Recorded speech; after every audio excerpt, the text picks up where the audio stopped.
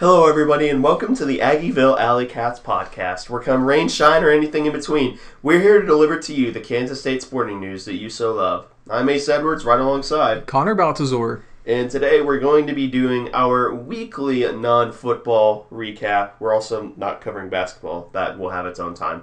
But we're just going to dive right into it. No recruiting news. We're going to be covering soccer, volleyball, and then 2 wacky segments of the week. So this might be a shorter episode. Keyword might be. We've said that before and been horribly wrong.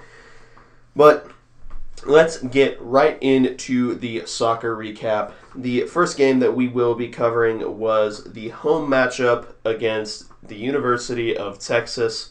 Connor and I were in attendance at this game, and let's just say that the 2-0 loss that we took, it felt like a 2-0 loss. It felt like way worse than a 2-0 loss. That's at least how I felt. Because we just kind of got absolutely dominated by Texas for a majority of this game. It felt like we lost 5-0, but somehow we kept it to 2-0. We had solid goalkeeping, and for the most part, the backline defense was decent enough, but they were still clearly outclassed by this Texas squad. Texas ended up with 12 shots and 6 shots on goal. K-State had 5 shots and 1 shot on goal, and every single one of K-State's shots came in the second half. A lot of them came pretty late as well. Yep. So it wasn't a particularly pretty game. Texas scored both of their goals within about 10 minutes of each other. Trinity Byers had one in the 28th minute, and Julia Grosso had one in the 37th minute. So, and they were both, at least the first goal I recall was, it was kind of a runaway goal. It was definitely a breakdown of the defense. It was really one of only 2-ish times that the defense really broke down. The other one they had to work for.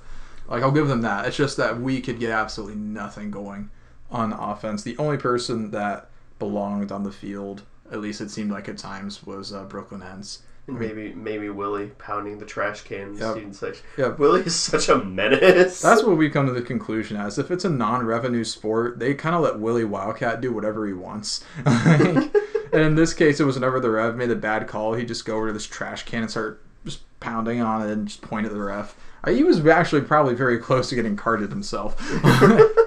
He pointed to the inside of the trash can a few times as well. Yeah, it was really entertaining.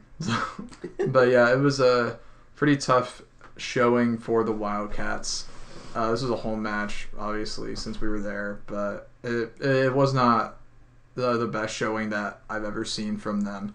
But while this program definitely has taken some strides, and it's, I believe, now 6th year of existence, 5th or 6th season, they still have a long way to go before they're going to compete with the Texases and the West Virginias of the world.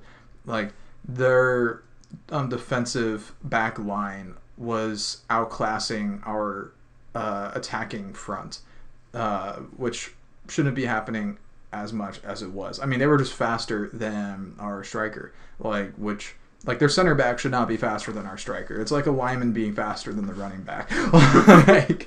Well, sometimes it happens. It's bad when it does, is the point. But yeah, 2-0 loss for the Wildcats, unfortunately, to Texas in soccer. And then we decided, hey, you see that 2-0 loss? You want to see me do it again to another Texas school? Yeah, so we lost 2-0 to Texas Tech. It was at Texas Tech. And this was a better game. We had more shots on goal than one. But still, it's a 2-0 loss, and a 2-0 loss is a 2-0 loss. Yep, at least statistically, this one looks a little closer. I did not watch this game online. I don't recall why. I think this was it. I think I might have been busy when this was happening. Actually, we were probably recording.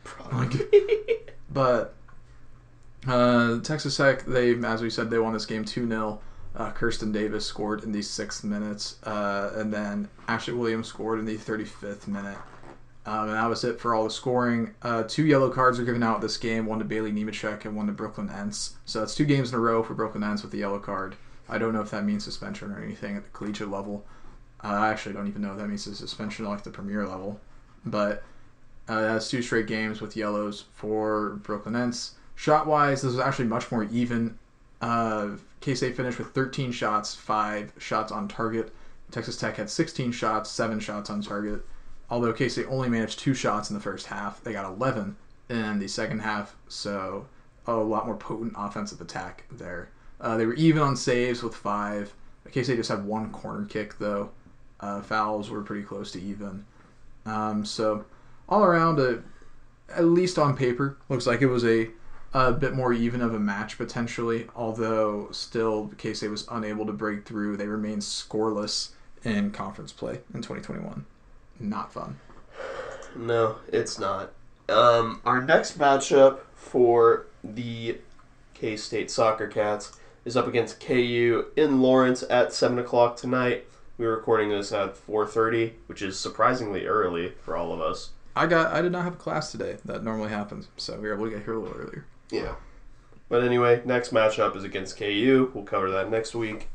But now let's move into the volleyball recap. And the only matchups we had for volleyball were both up against number 10 in the nation, Baylor, and both of them ended up with us getting 0-3'd. Yeah, it was another tough showing for K-State athletics, specifically volleyball. Baylor, granted, is a good squad. They should be ranked very highly by the season's end, but K-State in this first match against Baylor, they were swept 0-3. Baylor won the first set 25-16. The second set was closer, 25-21, and then Baylor comfortably won the third set 25-17. So did we go to this one or the next one? I mean, they ended the same. No, I was just going to tell them about how there were hot dogs there. What? You got the hot dogs, remember? Yeah. At the Baylor volleyball game. Yeah. Which one did we go to? The Sunday one. Okay. So it's the next one, right? Yeah. Okay. We're professionals. Yeah, that was the right one. It's tough to see because the score is exactly the same. Yeah. Or at least it was close. But yeah, on this first one, on Saturday the 25th, Baylor ran the Cats out of the house for the most part. Leah Carter had a really tough day.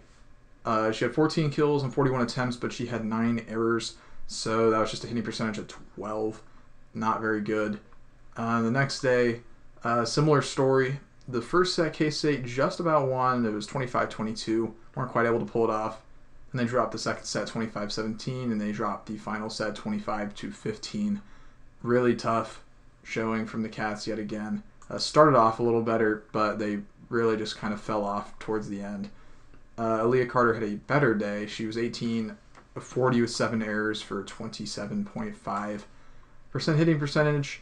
And they at least looked composed for the majority of the game, at least while we were there, because we did go to the second game on Sunday.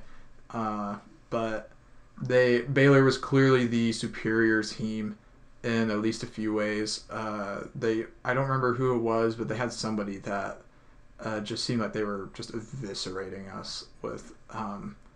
Might have been Presley, number 22. 23, I think, or 25 was the person who got decimated. 23 was the one that got hit in the face like twice for Baylor. Yeah. 4 times. Yeah, Lauren Braceno, she just got out like we were like targeting her or something. And targeting? Yeah, she did something to upset us. So. But yeah, another tough showing for the Cats. All around a really tough weekend for K-State athletics. I believe we went 0-5 when it was all said and done this weekend across all 3 major sports. Allegedly, golf is doing pretty well, though. At least we don't have them on the docket here, but I was kind of following the scores, and it seems like they're doing all right. So that's good. Yay, golf. At least somebody's playing well right now, because I can't say that much about the other teams. It's especially disappointing for volleyball because they were off to such a hot start, and they're on an 8-game winning streak. So tough to see, but yeah. I expect that they'll rebound. Don't worry. Whenever baseball season comes around, Manhattan will will happen, Yeah. and I'm we'll really- go undefeated and win the national championship. Yeah, I'm looking forward to K-State baseball winning the College World Series this year. No pressure, P. Hughes. But actually, no, I wasn't. I was gonna say like it'll cost you your job, but no, you're recruiting well enough to where no, it will not. Yeah, that man is recruiting at an unbelievable level. Like it's unbelievable how well he's recruiting. But anyway, that genuinely does wrap up the news segment for this week. It's a shorter week because, not as much stuff was going on, which is why we have 2 wacky segments of the week. I will be surprised if this episode goes above like 25 minutes, if I'm honest. Yeah. But the first wacky segment of the week, I'm going to flip the order because I think I think that this is... We typically do news wacky segments first. And this has nothing to do with us. We're a college football podcast, not an NFL football podcast. But this was just too good of a story to pass up on and not talk about.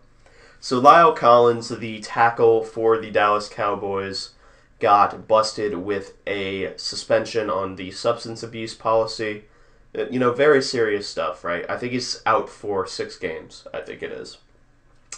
But in his infinite wisdom, in order to avoid getting suspended, he tried to pay off the doctor who was giving him the drug test to either, I don't remember if it was not report it or just not test him.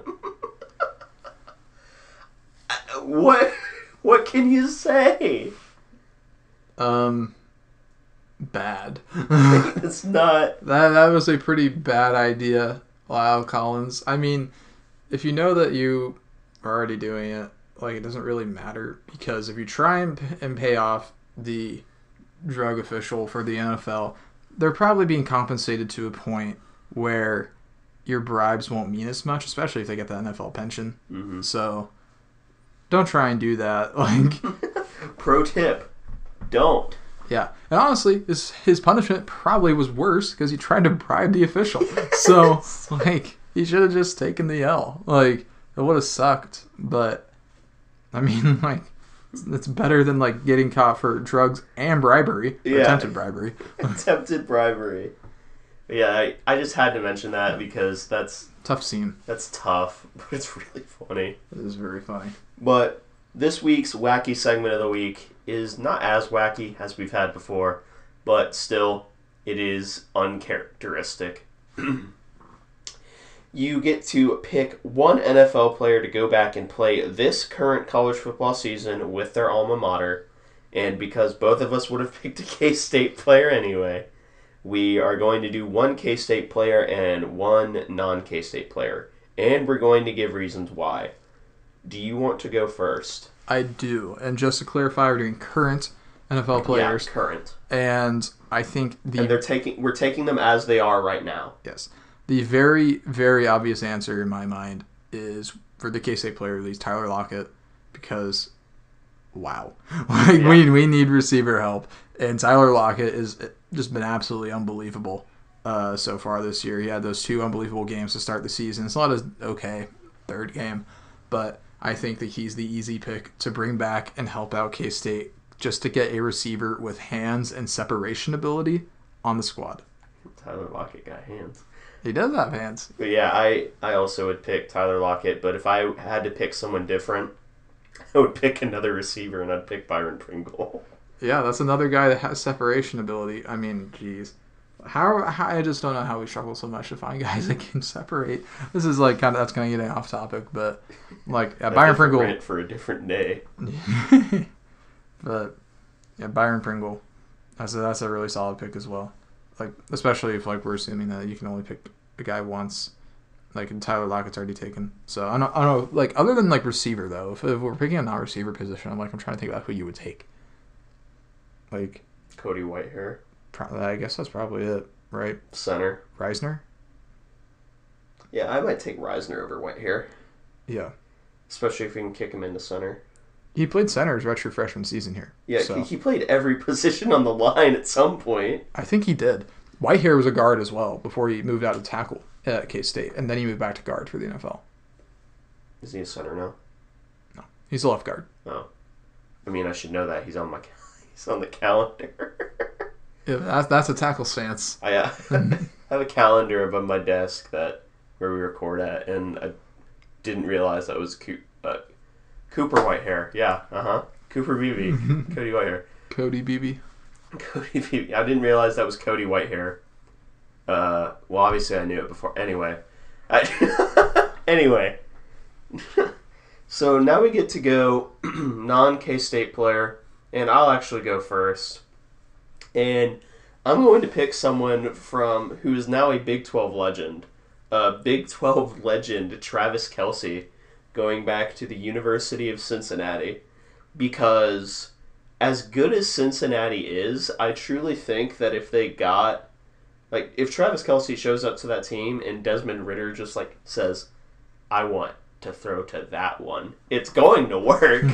And they could probably compete for a natty. That was what I was about to say. Is Cincinnati's already a very good team, but if you put Travis Kelce on that squad, I think that they push for a national championship, and that's not an ironic take. I think they're pushing right now. Yeah, they're already on the outside looking in for a national championship bid, especially with the way the college football teams seem to have taken a step back from last year. So Cincinnati has a very good shot at it.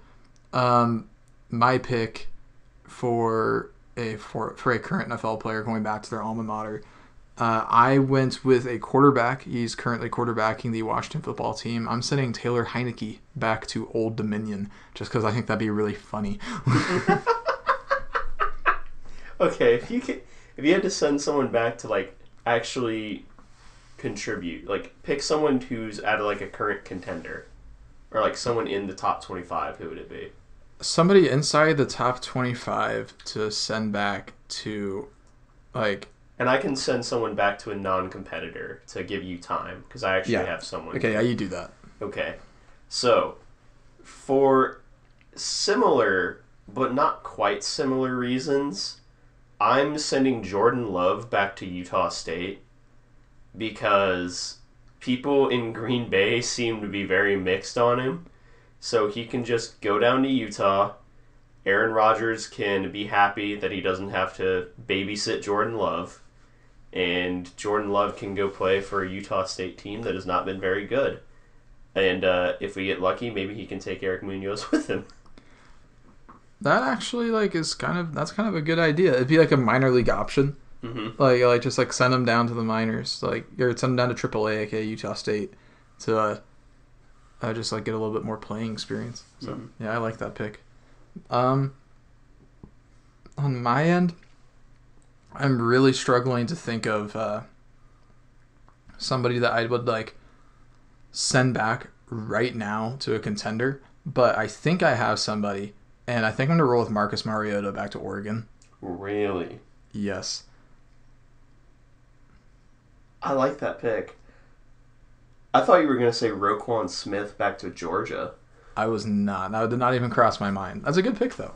But it was either him, Trace McSorley to Penn State, or I don't think this would have quite counted, although this team technically is top 25, and this guy I guess it's not his alma mater, so it wouldn't count. I was going to say Tyreek Hill to Oklahoma State, but yeah. But that's not his alma mater, so technically his alma mater is West Alabama.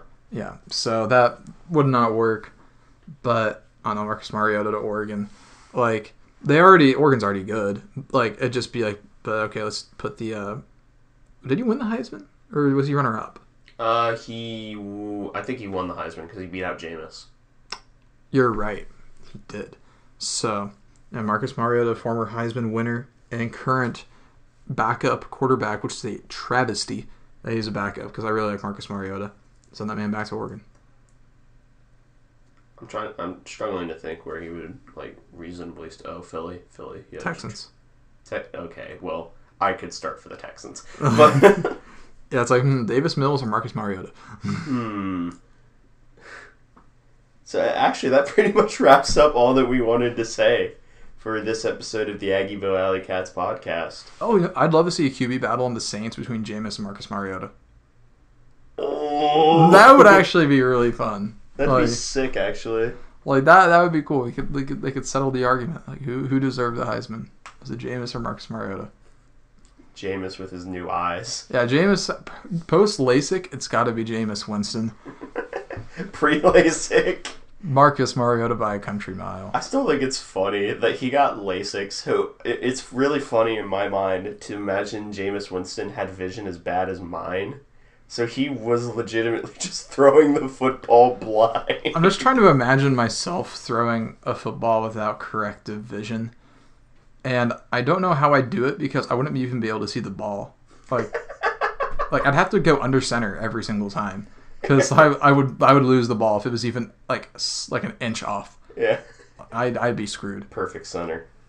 It would have to be absolutely perfect center. That's all it could be.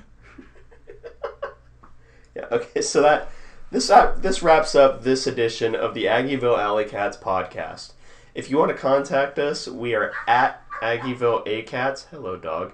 We are at Aggieville ACats on Twitter. That's capital A, and capital C in cats. And our email is aggievillealleycats@gmail.com. Thank you for waiting at least till the end of the episode, puppy. I was really worried about that happening all episode. Yeah, but it just happened now. Yep. If you want to follow us on a more personal note, I am at ACEdwards00 on Twitter. I am at Connor Baltazar, capital C and capital B. And if you want to support the show in a more financial way, we have our official Aggieville Alley Cats merch store, where you can buy such designs as Play Sandstorm Cowards, Neon Alley Cats, or the base Aggieville Alley Cat text. And Connor has an announcement. I just want to say that the Neon Alley Cats white hoodie is my favorite hoodie, and I've had it for about an hour. So I think that everybody should buy it. And that's not even a self-serving thing. I just really like this hoodie. It's very comfortable, and it's very snuggly, and it also just looks really good. Buy our merch. This is a threat. This is a threat, so you have to do it. Yeah. But most importantly, thank you all for tuning in to this episode of the Aggieville Alley Cats podcast, where come rain, shine, or anything in between, we're here to deliver to you the Kansas State sporting news that you so love. Stay safe, Alley Cats.